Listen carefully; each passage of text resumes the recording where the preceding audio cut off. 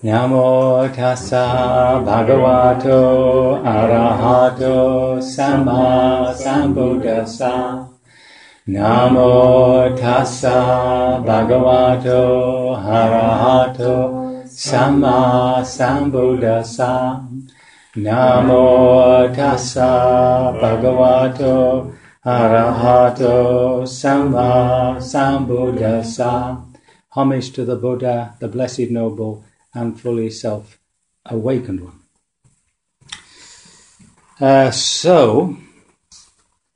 We've come to the end of our 3-week retreat. Some of you have been here for 3 weeks. Some joined a couple of weeks back, and one or two of you came this week. So, as usual, at the end of a retreat, there's this translation, you might say, of what we've come to understand in our practice into ordinary daily life. See? And one of the things the Buddha did was he left. I want to start with the monastic order so you have some idea. He said that he had left the Dharma and the Vinaya. He didn't just leave the Dharma, which would be the teaching, the practice of meditation and all that. He also left the Vinaya. The Vinaya is the rule of the monks, and he considered that of equal importance, the Dhamma and the Vinaya. And he obviously saw that the institution that had developed around him was of importance as maybe not so much to maintain the teaching. I'm sure that was on his mind, but as exemplars. So as the order grew, especially after the first 20 years when it seems people joined who were not of the same caliber as the first intake, these rules began to appear, all sorts of rules. So there were serious ones for which you lose the robe, such as stealing, if you excuse any sexual penetration to the depth of a mustard seed. Very precise. In any aperture, by the way. So you can see he's got it really taped, you know, there's no way out of it. And then there's all sorts of rules about behaviour between monks and especially women, and for nuns with men. And there's what you might call institutional rules, which define the institution, and those rules which are really to do with morality. And they're all mixed together, which is rather interesting. It's actually a very illogical code. It's really to do with the punishments, or that's not quite the right word in Buddhism, the consequences of what happens if you break these rules. So the rules come in the measure of their consequence. So the ones I've just mentioned, you lose your robe. There's no ceremony for leaving. You don't have to go and make this great confession in front of thousands of people. You just disrobe. You just disappear. That's if you can handle the shame and the horror of being a monk, having broken these rules. Of course, you carry on being a monk, but that would be very hard, I think. But there's others which demand a meeting of that you have to tell what you've done to fight. Like, for instance, an obvious one, touching a woman in a lustful way. You have to confess to 5, then you have to be separated for at least 6 nights. And then you have to get 20 monks to get you back into the order, to re-establish you. Or else you're out in the cold. There's others where you have something which you shouldn't have, and you have to give it up. If I don't know, for instance, sometimes monks will buy something, but it'll be like say the scriptures, but because they bought it with money, it's not to be had. So often that you have to give that up, but often that's given back to the person. You see, it's just like a reminder, really, that they shouldn't be doing that. Then there's all sorts of little rules, and then we get down to, and I'll just show you how nitty-gritty it is, and I don't know And the Buddha said to Ananda, look, these lesser rules, you can get rid of them, you see.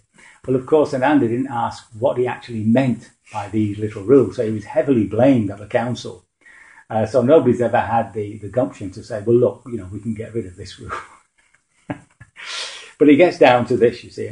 And just note the difference, even though they're all just put in any old order, not making a distinction between what is moral and what is institutional.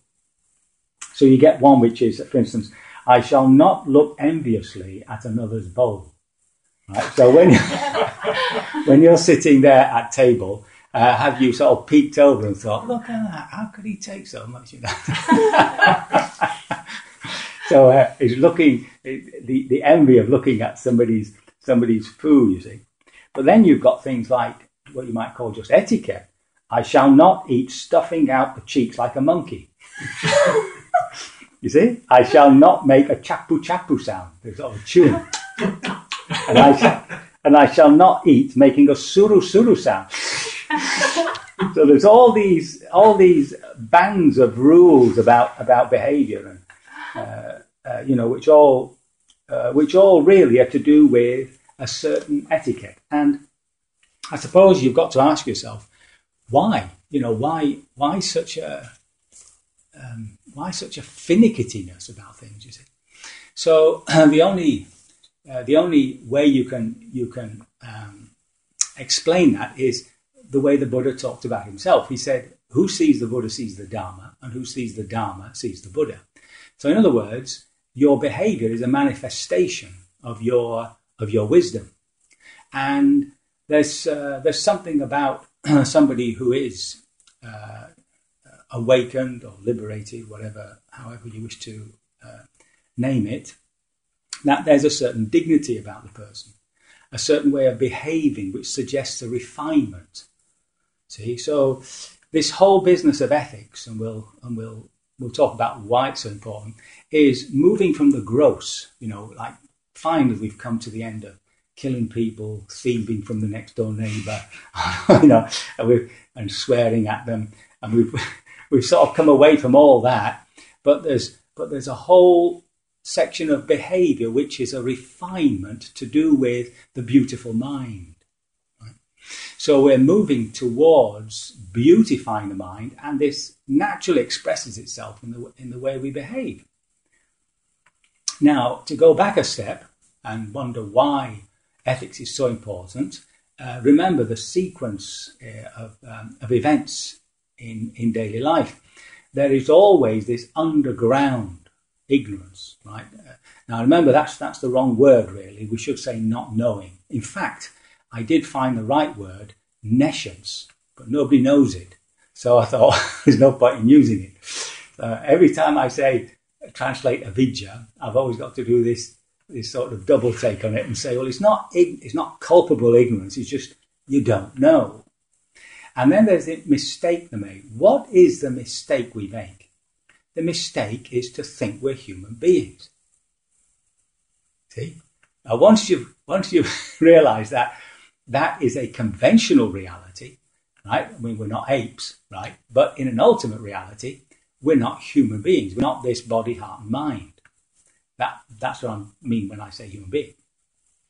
So, having made the mistake of wanting to be this, believing ourselves to be this human being, what is it that we really, really deep down in the most deepest recesses of our heart, what do we want? You see? To be happy, isn't it? You just want to be happy. And you can define that in any way you want. For some people it's money, for some people it's love. But basically we're all searching for this happiness. Right? Now, our mistake, of course, is to seek happiness in the sensual world. And that leads us into three relationships which are undermining our happiness, even though sometimes it doesn't seem like that or feel like that. So the first one is, of course, that you generally feel more happy the more you have. And more is a noun, just more. See? So more friends, more money, better job, and it just goes more. And what we don't realize is that the more you have, the more vulnerable you are. Because the more you have to lose. And the more you have to lose puts you into a state of fear, a state of anxiety. And this anxiety, of course, is underlying all our pleasures in life. See, because we know that it could all disappear in a trice. In fact, the news is now that the world is going to dip again into a huge recession, it seems. So a lot of people are going to lose work. There's going to be misery out there, is it? Hopefully it doesn't affect you, of course. So, on top of that, of course, there's this aversion, there's this defense mechanism where anybody that is undermining your possessions is to be seen as an enemy and must be annihilated at all costs. So you can see that these three dispositions relate to show us our relationship to the world. We're either acquiring something, or we are defending something, or we're running away from something, hiding from something. So from these three dispositions, all our negative, all our unwholesome actions arise. You know, the greed, all the hatred and the spite and the revenge, and all the other side too, the anxiety and the depression. It's difficult to define depression these days. People seem to have various definitions, but when I personally talk about depression, I just mean those feelings that you have when you get in contact with something in your makeup which is trying to come up, but you don't let it out. So you haven't a clue what it is. It could be suppressed grief, it could be suppressed fear, whatever it is. But as it comes up, as it tries to surface, there's an unwillingness to go there. And there's a fear of it because you just don't know what turbulence there is in the heart. I mean, that's one of our big problems in meditation is to get that to be able to go into the bonfires and to feel comfortable there, not to feel we're going to burn up with them. So these three dispositions lead us then into these negative actions, and because of that, we have the consequences that come of it that we call technically it's called vipaka, karma. The karma is the act, vipaka is the product. But these days, of course, it's become in our language to talk about your karma. If anything happens to you, is your karma. Just as on an aside there, we need to be clear about what personal karma is. Your personal, by which I mean that karma which is preventing us from achieving liberation, are these dispositions within us, which every time we act upon them get worse. That's our personal karma. What happens to us from the outside could be caused by a myriad reasons. The Buddha is quite clear about that. Just because you catch a cold doesn't mean that that's because you pushed somebody out in the snow many years ago. It just means somebody sneezed at you and you got the bug. So I mean, that's not your personal karma. How you deal with it and how you feel about the person who sneezed in your face is your personal karma. Well, that's what your personal karma is. So here we have this idea that we've started off with this wrong understanding. We've created this mayhem, and now we have to go back on it. And our first attempt through the meditation is to let the heart manifest all its turbulences, and we find that just by allowing it to do that, these turbulences just die away. They begin to evaporate, you might say. And that, of course, is not a short process. That's going to be, restlessness doesn't go till the very end. Not until that moment when we are fully liberated does restlessness leave us. And it depends how you want to define restlessness. The way I see it is that it's all these defilements, but now at such a low level that it's experienced by the person as a sort of, a discomfort. And of course, conceit, which is at the base of this relationship, the I am me, doesn't go either. So it's not as though we're ever going to be able to say, well, that's done. I'm finished with worrying about my dark side, because it's always going to be there in some little way to the very end. Now, our passage now is, first of all, to undermine that, but then, of course, it's to develop the good heart. It's to develop ourselves as beautiful people. And the reason for that is because this is a manifestation of the Buddha within. This is what we mean by the Dharma, by wisdom in action. We mean, how does it manifest in the person, right? And it manifests, of course, in all the virtues, and we can go through the perfections as they're known. But it also manifests in this sort of refinement of behaviour, refinement of behaviour. And that's why there are all these little finicky rules in the monastic orders. Now, on another tack, we have to question what this more is. You see, and here's the Buddha telling us what we actually need, and in order to live the spiritual life, right? So don't confuse this with what we need in order to live the social life. Like you need money for a bus, you need etc., etc. But right at the base of our needs, in order to live the spiritual life, we have these 4 requisites. So I'll read them out as they come. So, wisely reflecting, I use the robe, so clothes, to ward off the cold, ward off the heat, ward off the touch of flies, mosquitoes, wind, burning and creeping things, and only for the sake of modesty. So there's no mention here of fashion shows. I mean, like, what is the monk about town wearing at this moment? I mean, it's like it doesn't come into the definition. It's just straightforward. You're wearing clothes to protect yourself. Unfortunately, we've lost that connection with nature, which allows us to go around naked. Like every other animal that we see here, they found ways of bearing with nature. They can live in nature. When we had that -21 up here during that very cold winter, we never had -21, there were horses out in the field just standing like statues, close to each other, not against each other. I thought, how do they bear? I mean, at night, all day long, and there was hardly any fodder, though the farmer was bringing bales of fodder during the day.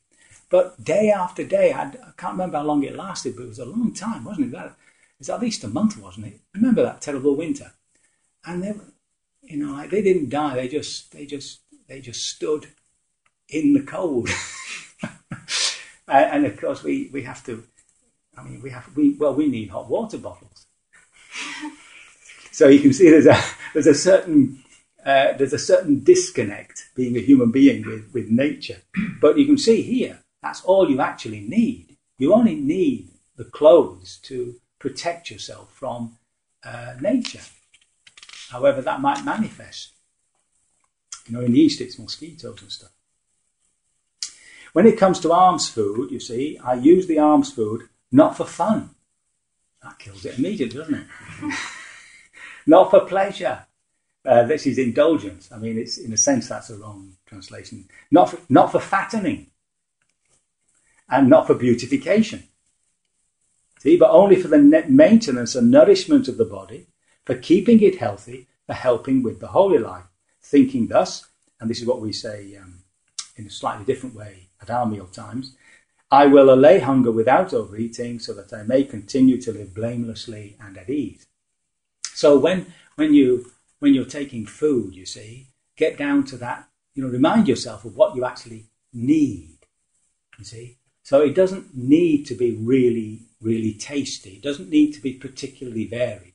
I mean, here, I think we go through every vegetable there is on earth by the end of the week. and so many types of beans and so many types of pulses. And I often think, well, I'm not so sure that's particularly good for us, because the body has to work at thinking, oh, hold on, this is cauliflower. These broad beans. What am I going to do? So, like, the body has to keep manufacturing different enzymes and different stuff to compete with the amount of food. That's all these different foods. Whereas in the old days, it was just a chop and two veg, and that was it. And you had that every week. And you had fish with boiled potatoes, and that was it. I remember that. And all these drinks, millions of drinks. Well, in the old days, it was just tea, wasn't it? You want some tea? You're not bothering. That was the welcome. That was a welcome, wasn't it? Do you want a cup of tea? You're not bothering. I say, yeah, right. So it's good to remind ourselves about this refinement, about getting back to the basics of what we actually need. And then we come to reflecting our lodgings, where we live, you see. So again, the Buddha is only concerned with warding off the cold, ward off heat, ward off the touch of flies, mosquitoes, winds, burning and creeping things, only to remove the danger from weather and for living in seclusion. I mean, that's the spiritual purpose of your dwelling. The spiritual purpose of dwelling is to give you a place which is safe from the elements and marauding animals and things like that, and quiet enough so that sometime in the day you can sit silently, and that's it. That's the spiritual need for your house. And then the final one is wisely reflecting. I use the support for sick and medicinal requisites only to ward off painful feelings that have arisen and from the maximum freedom from disease. Okay? And it doesn't actually say it here, that's the actual verse we say, but what we're supposed to be content with is fermented cow's urine. Now think on that. Supposing you went to the doctor with pneumonia and he said, listen, the only thing I can offer you is fermented cow's urine. I mean, would you say, what? See? Or would you say, well, should I take it in spoonfuls or should I take it? See, that's your basic line in the Ayurvedic medicine, like fermented cow's urine. So it's like that also gives us a certain, a certain a way of being with the NHS. People complain about the NHS, but they don't want to lose it. They're absolutely holding on to it. That's the National Health Service. And they don't want to lose it by any means. It's their thing. Any politician who says they're going to do something about the NHS, everybody goes berserk. But everybody complains. It's not good enough. It's not quick enough. It's not this. It's not that. And what they need to do is contemplate fermented cow's urine. That's what. And then they'll be very happy. They say, oh my goodness, all these machines and medicines is amazing. So that's another way that we can look at our lives when we return, you see. It's just like, what do I need, you see? I remember these are the basic needs for the spiritual life. I remember in the order, the Buddha sort of made it so that monks were completely dependent upon lay people. I mean, we can't touch money. We're not supposed to touch money, so people have to support us. We can't cook. You see, he made it very difficult to exit from society, even though he's always talking about seek seclusion, be on your own, get away from the madding crowd. He's always talking about that, but he wouldn't let you do this thing about getting your own little place out in the country and like Satipanya and getting on with it by yourself. There always had to be this connection with lay people. So obviously, in lay life, you need much more than just a place where you can sit and so on. But even so, you can take this as your absolute standard, and then work up from that. Just keep asking, well, what do you actually need? What do you actually need? You see. So there are social needs too. I mean, if you're working, you can't turn up in rags. So there's certain behaviours that society would ask of us, which would come under the idea of refinement. You know? So the next thing is to recognise this loop, this feedback loop that's in the Eightfold Path, right? So mainly in the Theravada, well, it's pretty well universal, but we start with wisdom. We start with trying to understand how we create suffering for ourselves. And what this does is it creates a change in our attitudes, right? That's why in our meditation we're always looking at the attitude which is driving the thought. The thoughts themselves are only expressions, right? So the wisdom is to realise that there are certain attitudes which are creating problems for us and certain attitudes which are creating happiness. You see? And we'll define happiness at some point. So we talk about the seeing these three characteristics, you know, the impermanence of things. That undermines attachment. When you see the impermanent things, you know, why should you be so attached to this Ming vase? You see, you should give it away. So if you look at all your attachments, you can see that this is actually causing mental disturbance underneath. Huh? And then there's the whole problem of dukkha, which is seeing the mechanism, this desiring, this way that we relate to things. And again, it's to do with attachment. Attachment, remember, is a psychological dependency on something for our happiness, which isn't under our control, either because it isn't under our control, it disappears, or somebody takes it, or it just is impermanent. That's the end of that. And the anatta is recognizing that this whole relationship begins with this sense of me, right? And this me creates a little barrier. Well, sometimes a big barrier. There's me and you see. And by letting go of the sharpness of that barrier, by perceiving how that barrier manifests, then we begin to move towards the opposite. How does it manifest? Well, it manifests first of all in selfishness. That's your first manifest. Every time, these sneaky little selfishnesses, where you take just the cake which is just a bit bigger than the others. Everybody gets a piece. So I'm here first. You can see the struggle I go through every time I have to take food. So constantly letting go of the bigger piece of cake. It's a misery. So and then there's the business of acquisitiveness. Selfishness, so we've done that, selfishness. Then there's the business of these aversions, petty little aversions, irritations, little bits of spite and all that sort of stuff. And then there's this cruelty business where we get our own back and poke people in the eye and stuff like that. And as we see that this is actually, when we get into it as a bodily feeling, they're not pleasant at all. Not pleasant at all. And you think, well, God, this feeling of selfishness is churning me up. This feelings of aversion, of burning, cruelty, so cold within me. Things like that. You begin to feel the discomfort of them, and of course you want to move away from that. And the movement is towards the opposite, of course. So selfishness towards generosity, hatred to love, and cruelty towards compassion.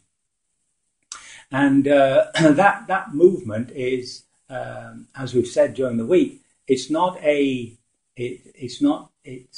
sublimation. I rather like that word. I get it from chemistry, where some substances go from solid to liquid to air to a gas, but some just go from solid to gas. And the word for that, I believe, is sublimate. So when we let go of a bit of hatred, it immediately sublimates into its opposite, love. It's not as though there's an in-between bit where there's a sort of a hate-love thing. it just pops into the other category, you see. And it's there as potential, and it manifests in our actions. And if you take any any attitude which is unwholesome, it will move towards its opposite. So the one I normally would centre on is loneliness. Loneliness is a big thing in our society.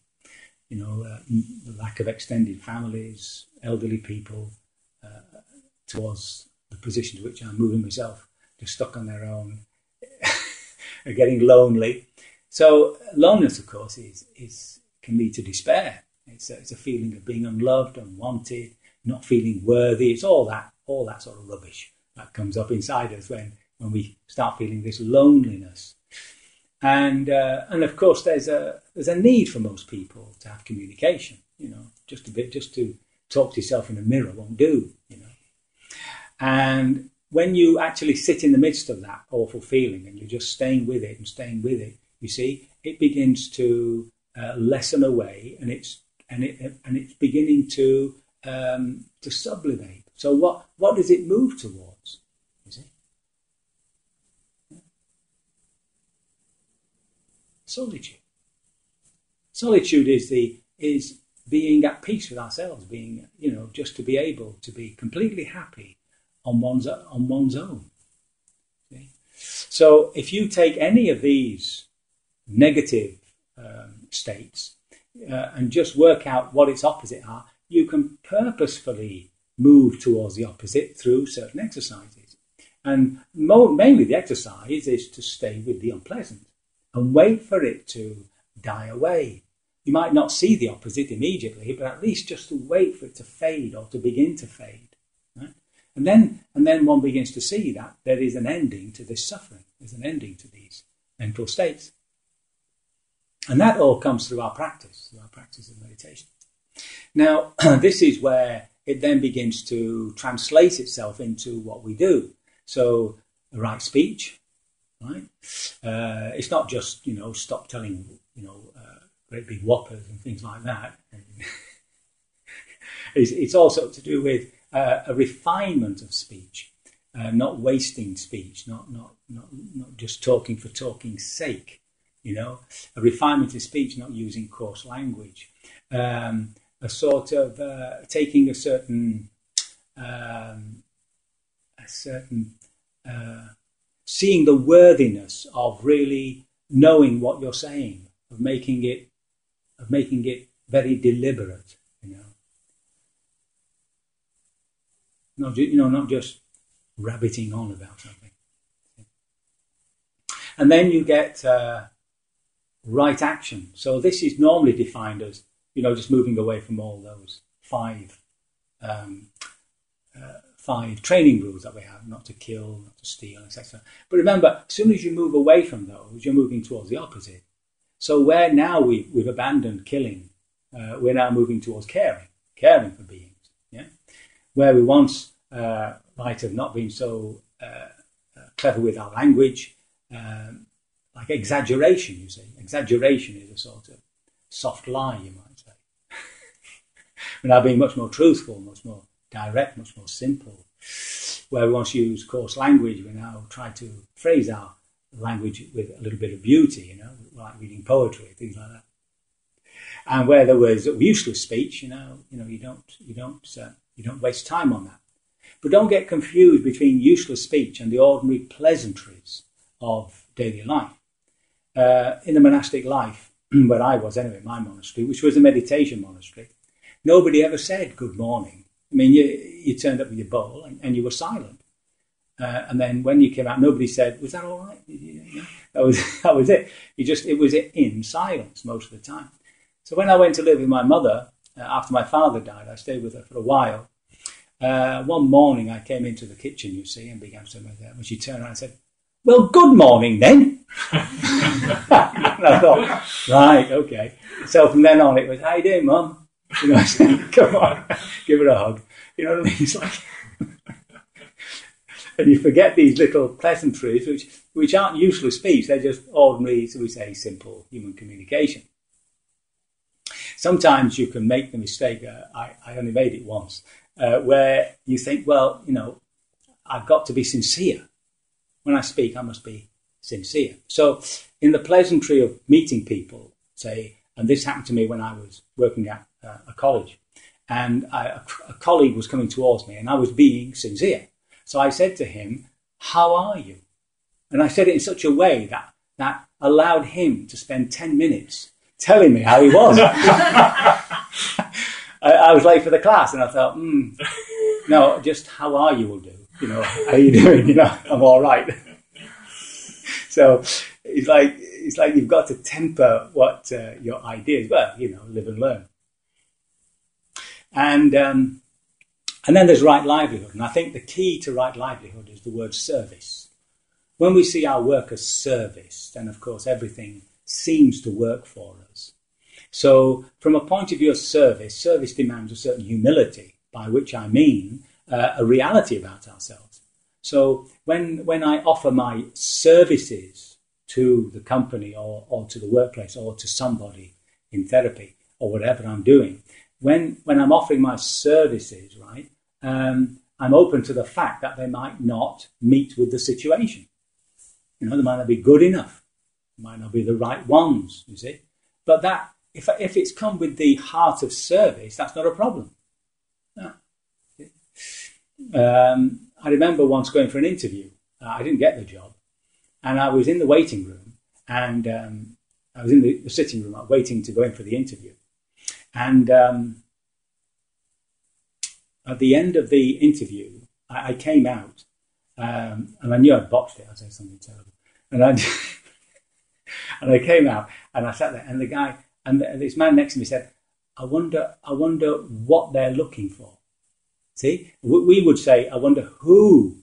He was very wise. It's not who they're looking for; it's what you can offer at a firm or your employer's looking for.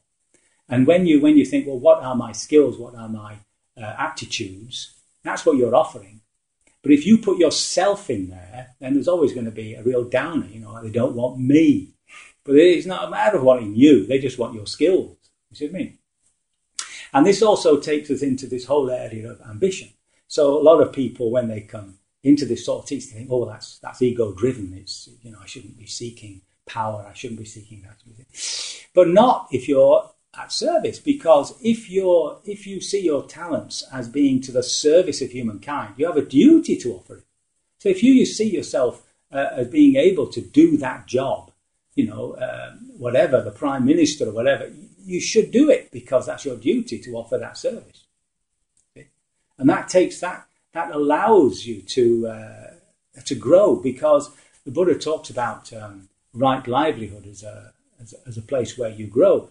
So if you think about the effect of the work you've done in your lives on your personality, on your character, you know, I mean, you can always tell somebody's been a policeman because they're always suspicious. And a teacher always asks questions they can answer. I mean, it's like it does affect you see. Somebody who's in the caring professions, they affect the way they relate to people, you see. We shouldn't think so darkly about the armed forces as Buddhist, in the Buddhist,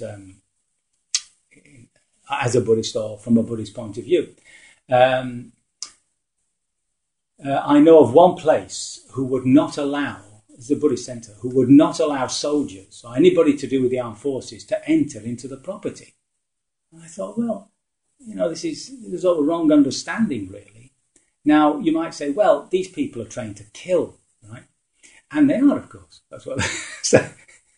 Their job is to kill. But it's to kill in the line of duty. It's to kill in terms of protection. Now, even monks can defend themselves. We're allowed to defend ourselves. And that's, of course, how the whole thing about Kung Fu came about. The emperors of India the emperors of China would either be Buddhist or they'd be anti-Buddhist, or they become Confucius. And so the Buddhist monks and the Buddhist community would find themselves being persecuted, and the monks would have to flee and go into the hills, etc., etc. So they had to find a way of defending themselves, whereby their purpose wasn't to hurt the opponent, but to defend themselves. And so this whole form of fighting was developed as a way of defending themselves, not as a way of attacking. See? And of course, you know, as you use the energy of the other to destroy the other's attack, as you know, as they pass by, just give them a quick rabbit chop, and that's the end of it. So there were, shall we say, there were certain realisms about violence, and I think it clarifies it if you make a distinction between force and violence. Force is the necessary energy you need to put right what is wrong. Violence is the same thing with anger, with hatred, with revenge, with spite. So, for instance, if you put a cup of coffee down on a table or tea and it falls off, then you've got a choice. You can either say, "Oh dear," and wipe it up and put it back, or you can start kicking yourself and getting upset with yourself and banging the cup back on the table. And that's the sort of differentiation which allows people to have countries to go in with armed intervention, just to save the situation. We've got lots of recent history in Rwanda, for a start, where there was a failure to stop people murdering each other. So there's a whole area there around livelihood. Whatever we're doing is to recognise what qualities is my job doing, what's it developing within me, what are the qualities it's developing in me, and then to see what qualities it's not developing. See, because no job can develop all qualities, and to make sure that somehow you either balance it or find some ways of developing those qualities. Or indeed, there are certain qualities in a job which are overdeveloped. Like I mentioned, the suspicions about my brother-in-law is a policeman, so I know he's very suspicious. So it's a case of recognising that and using it for our benefit. So here we have this sense of refinement of our behaviour, undermining our unwholesome qualities and moving towards wholesome qualities, the beautiful mind, the beautiful heart, and using our daily situations in order to do it. And that's daily practice. And one or two things that we've been doing here relate directly to what we're doing in the world out there. For instance, when we're working, it's care and attention. It's making sure that we just stop for a moment to get the attitude right, and we enter into the work with that attitude. But we've got to keep mindful, because these defilements can slip in, unwittingly. So we start off being calm and with right attitude, and before we know it, we're getting irritated. See? In this case of stopping then and recognising that and putting our attention on what we're doing. When it comes to all the things that we enjoy in life, you see, relationships, art, food, doesn't matter what it is, but at the end of it, to express our gratitude. And then, once we've said thank you, goodbye. That's it. It's gone. Finished. It's never to be repeated. See? And that's the letting go of it. See?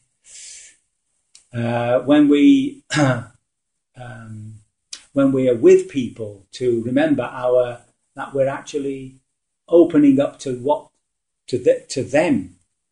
We talked before about this sense of I being a barrier. See, between me and you. And what we need to do is to turn it into a sort of boundary, and a boundary which is malleable. It moves. It's not stiff. It's not rock.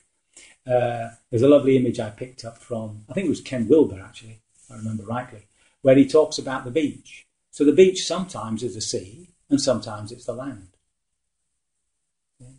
And it's just being in that sort of relationship where you're coming from your position, but you're also seeing where the others are coming from.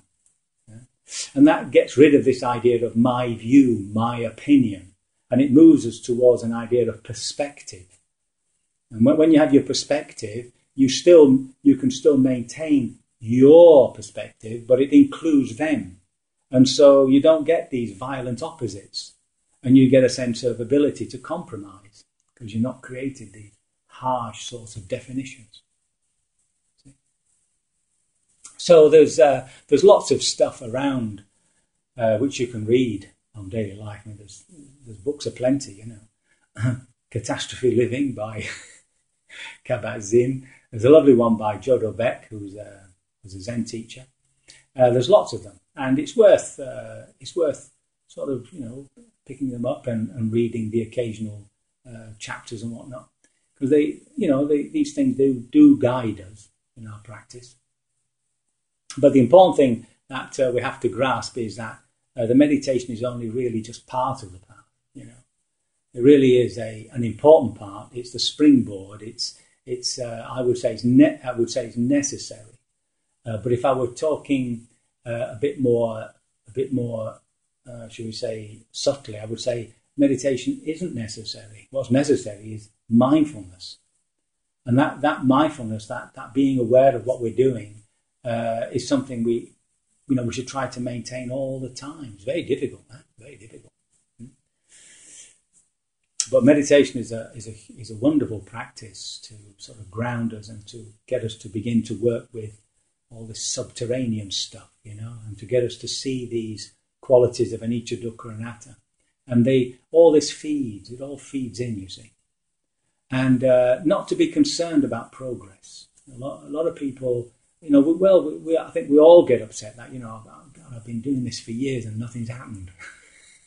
I think there's always that general feeling about that, and it's always to do with some sort of expectation about the rate of progress, and expecting it to be much quicker than it is. And why is it so slow? Well, it's because we're lazy. Sun Lun, the great Arahat in Burma, he had this very fierce meditation practice of breathing like an engine. And you would breathe and breathe and breathe like that, you see, until you were exploding with pain, and then the breath would stop, and it was as though the breath had pushed out all these defilements. And I think that's the way I don't think he explains it like that, but that's the way I can only understand it working. And he became fully liberated in 6 weeks. Oh my goodness. So that was from his first breakthrough. He was just an ordinary farmer, uneducated really, and somebody told him how to do breathing meditation. They must have told him this fast breathing, which sounds more Hinduistic than Buddhist, but no, they tested him. The big monastic Sangha bosses tested him, and he himself declared himself didn't suffer. I mean, nobody ever says that an arahat, you're in for people throwing stones and tomatoes at you if you say that. But he said he didn't suffer, you see. And he was asked, he said, you made it so quickly, why is it that we can't? He said, you're lazy. You're lazy. Yeah. You come here, you work hard or so much, then you give up. Then you go back and, back to the old life, get off, not the TV, get into it. So it's up and down. But hopefully, we do see improvements. And I think rather than seeing our improvement in terms of, insights and stages, full of stages, it's much better to think about how we're relating to people and how we're relating to the world, and just finding a greater sense of contentment about our lives, wanting what we get, not always getting what we want. It's like turning things round and just get that sense of feeling of contentment with where we are.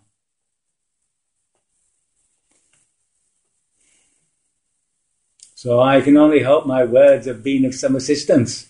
May you, by your fierce determination and continual practice, achieve liberation from suffering sooner rather than later.